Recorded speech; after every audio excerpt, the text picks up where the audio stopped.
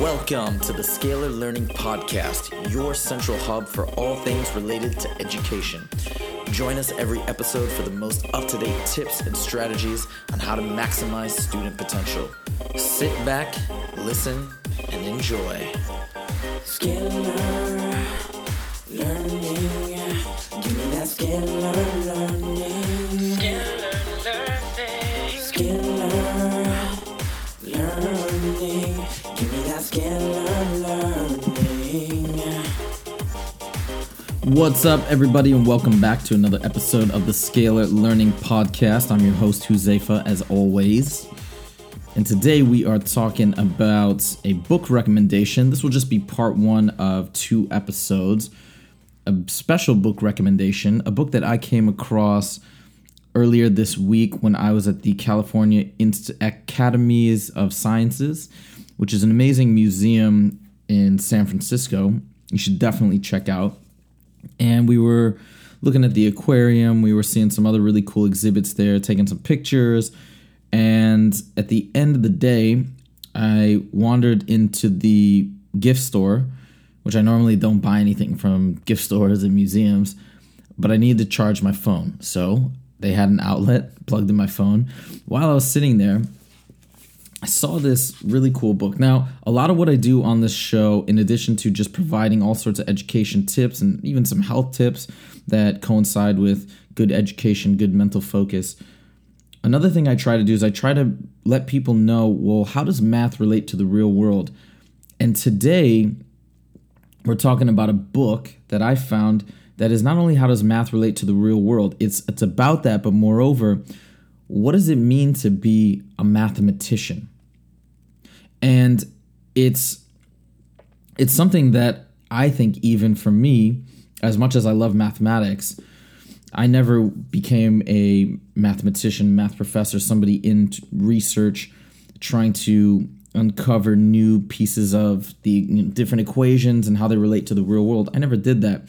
So to me, this is pretty interesting too, because I've often wondered, what is the day-to-day like for a professional mathematician, for a math professor?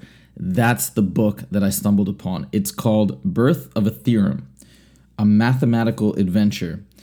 And it's by Cedric Villani. Now, Cedric Villani, if you don't know who he is, he's a mathematician that lives in Paris. And he is the professor at a school called École Normale Supérieure. École is just school in French. And it's a very renowned university. But moreover, he is the recipient of the Fields Medal. Now, if you haven't heard of the Fields Medal, maybe if you've seen Good Will Hunting, they talk about the Fields Medal a lot in Good Will Hunting, and they refer to it as the Nobel Prize of math. And that's really what it is, except you get a much different cash prize. For the Nobel Prize, you're getting almost 1.2, maybe $1 million, $1.2 million is what it comes out to American.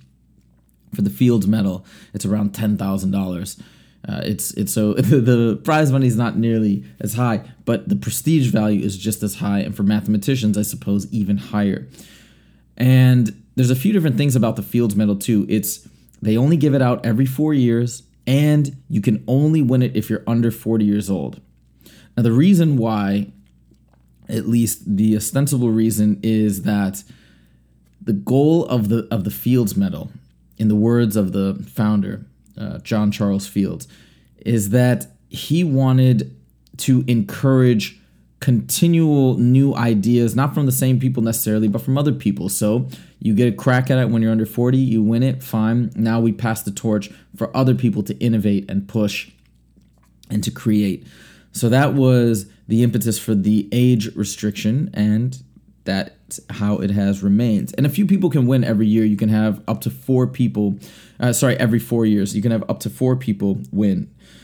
And again, Cedric Villani won in 2010. Some other people, well, I guess one other notable person that won in 2006, you may or may not have heard of him. I talked about him on another show that we were doing on IQ, because he has supposedly the highest IQ in the world. It's a guy named Terence Tao. He's actually mentioned in this book, by the way. But Terence Tao won it at the age of 31, which is very young. And And Terence Tao, of course, is a professor now at UCLA. I think he was the youngest tenured professor in the school's history. And he does a lot of work with prime numbers and all sorts of other things. I believe he won the Fields Medal in particular for contributions to differential equations, combinatorics, I don't know what that is, and harmonic analysis and additive number theory. So a few of those things I actually would have to look up myself, but that he won it in 2006, and that was pretty cool. But now we're going to talk about this book. So I'm just going to give a little bit more background about the Fields Medal. I actually found some cool stuff on, just to flesh it out a little bit more, on Wikipedia. So here we go. Fields Medal is a prize awarded to 2, 3, or 4 mathematicians under 40 at the International Congress of the International Mathematic Union, a meeting that takes place every 4 years. The Fields Medal is sometimes viewed as the highest honor a mathematician can receive, and it's often described as the Nobel Prize for math. Again, it comes with that monetary award, and Fields was so John Charles Fields, the guy who created this award, he was a Canadian mathematician, and he was instrumental in establishing the award, designing the medal itself, and funding the monetary component. The medal was first awarded in 1936 to Finnish mathematician Lars Alfors and American mathematician Jesse Douglas, and it has been awarded every 4 years since 1950. Its purpose is to give recognition and support to younger mathematical researchers who have made major contributions. In 2014, Mariam Mirzakhani became the first woman, as well as the first Iranian, and Artur Avila became the first mathematician from Latin America to be awarded a Fields Medal. Very cool. So that was in 2014. Cedric won it in 2010, and this is his book. And let me give you a little bit of background on Cedric Villani. So Cedric Villani, again, French mathematician, and he works on partial differential equations, Riemannian geometry. It's like Riemann sums. I'm familiar with Riemann sums because this is sort of the basis for calculating area under a curve, which is what integral calculus is all about. It sounds really complicated, but it's a simple concept.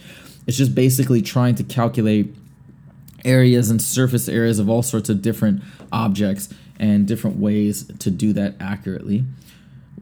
So he attended Lycée Louise Le Grand, then he was admitted at École Normale Supérieure in Paris, studied from there from 1992 to 1996, and then he was appointed an assistant professor in the same school. He received his doctorate at Paris Dauphine University in 1998, and then became a professor at École Normale Supérieure de Lyon in 2000. All right, so let's talk about the book. We got some stuff on the back, which is kind of cool. So, and I think this is really cool, this one critic. Cedric Villani's Birth of a Theorem is like no other about math, an unfiltered view into the daily life and the soul of a great mathematician as he approaches and finally conquers a major result. So let's talk about the book.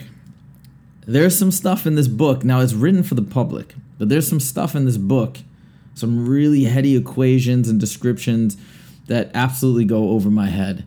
But I believe the intention of putting some of this stuff in the book is to really give people like me, like anybody else reading it, a true understanding of what these equations look like, how they're being worked on.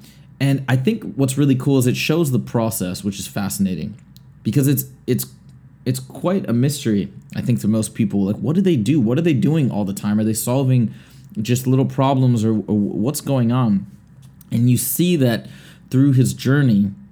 Again, I'm only about 100 pages in. It's about 230 pages. So we're going to have to do another episode to round it out when I do finish this, which I can't wait. It'll happen probably in the next couple days. But it shows how he's talking to one person, gets an idea here, then he implements it, tries it, fails, tries again, has a partner, works with him, is scribbling equations and trying different things. And it's so cool because it's really what learning and innovation is all about. It's about connecting the dots between these disparate ideas, that seem disparate anyways, but really connect in different ways, and how to reconfigure things that don't seem like they go together to then create new ideas that work, that are applicable, that are demonstrably proven to work. Well, now let's talk about what's actually some of the stuff that's more specifically in here. So there's these little sections that are italicized, and they're amazing because they're like, as soon as you see the italicized section, you know you're getting a little historical flashback and an explanation of a famous mathematician, and more importantly, whatever his major contribution was, which usually is some sort of an equation. Now, these equations, what are all these crazy equations? They are all attempts to model behavior of something in the real world. So what this book is primarily about is it's about modeling the behavior of gases, and they're also talking about the modeling of plasma as well. And it comes down to this idea of entropy. And if you're not familiar with entropy, I can explain it really quickly. It's essentially a level of disorder. Okay? And it's the idea is that things will get more chaotic. That's in general the idea behind entropy. Things naturally progress towards disorder. It's irreversible. And yet there comes a point where there comes an equilibrium point of disorder that once you hit that point, that's it. That's where you stay. And one of the things we're talking about in this book is, where is that point of disorder, of chaos for a gas? At what point do you reach that for a gas? Right? If you have solids, liquids, gases, gas like air, oxygen, etc. At what point are you going to reach that level of chaos, and why? And what is the point of this? Well, if you can start modeling, there's all sorts of potential applications, but if you can start modeling and figuring out and predicting the behavior of different gases, who knows what the applications could be? I mean, it could have relevance to perhaps, I'm just making stuff up, but perhaps compressing air, how air would react in certain pneumatics, pneumatic pumps, things like that.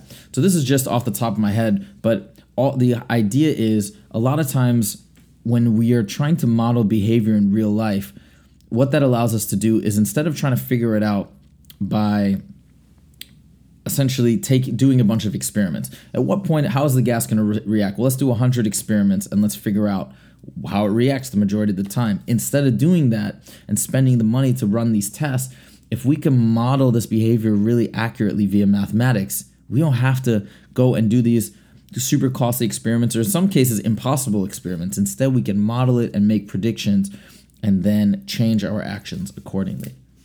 So here, so one of the things that is talked about is this thing called the Boltzmann equation in this book.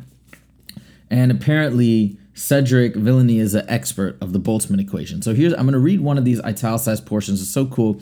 It talks about, well, what is the Boltzmann equation? And this is a long equation. So basically, it's a double integral of, I'm not going to read everything, but it looks like we're of two functions minus the product of two other functions. This is a pretty intense equation, but that's not important. Let me read this awesome part.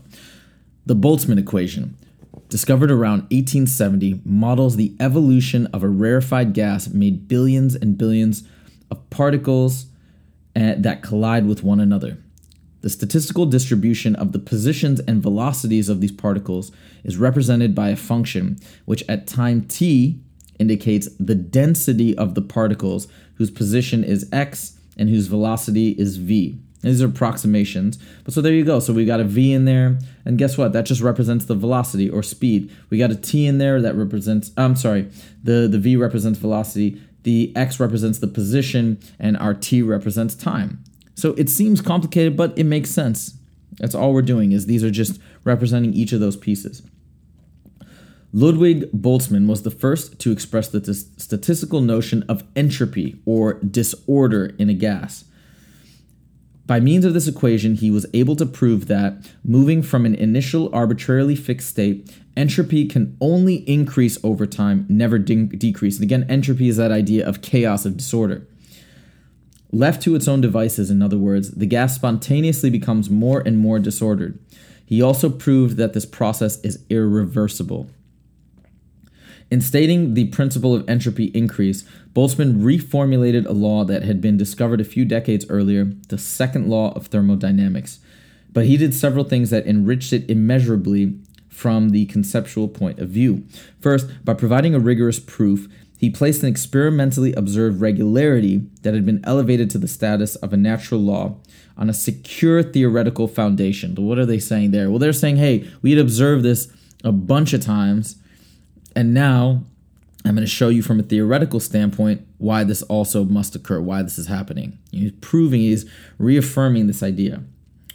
All right, next, he introduced an extraordinarily fruitful mathematical interpretation of a mysterious phenomenon. Finally, he reconciled microscopic physics, unpredictable, chaotic, and reversible, with microscopic physics, predictable, stable, and irreversible.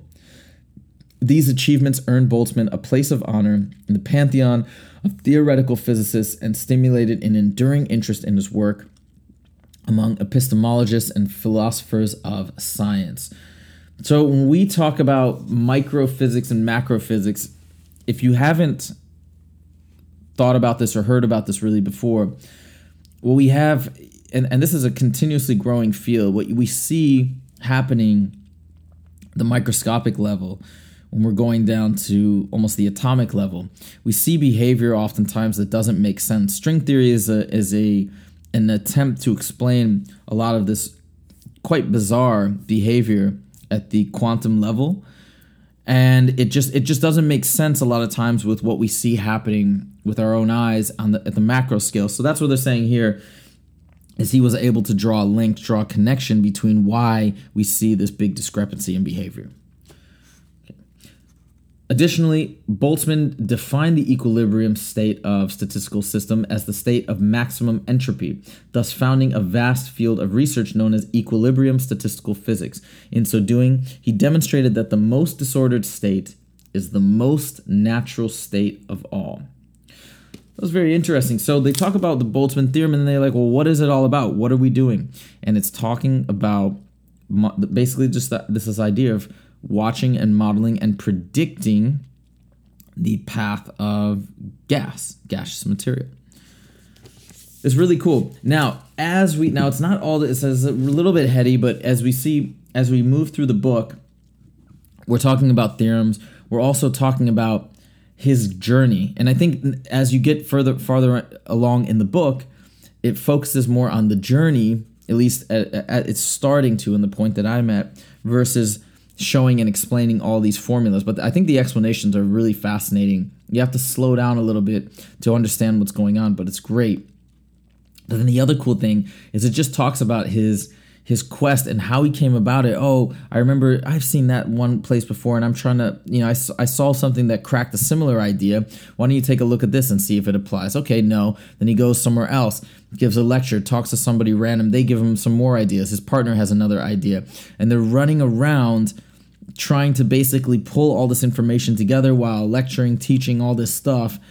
And in his mind, he even writes about the fact that his ambition was, he was actually thinking about how he wanted to win a Fields Medal. That was his goal. And he knew the clock was ticking. He knew that he's now 42. So 6 years ago, he was 36.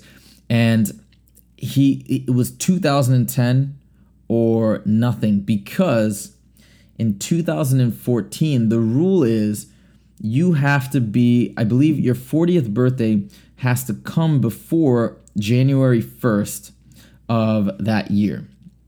So basically, that was it. He had one chance to win this Fields Medal, and he wanted to make it happen. He wanted to make this big leap. So that's what he's doing, is he's trying to really come up with something that's revolutionary, solve a problem that hadn't been solved before, and we kind of go along with him on his quest. Now, I know how it ends. I know that he ends up winning the Fields Medal and making this great discovery, but it's really cool to see, and it's really fun to get an inside look at what it takes to be, or what it's like to be a mathematician. I actually want to reach out to him. I'm sure he's got all sorts of commitments. I'm sure he's a very busy mathematician, person, and professional.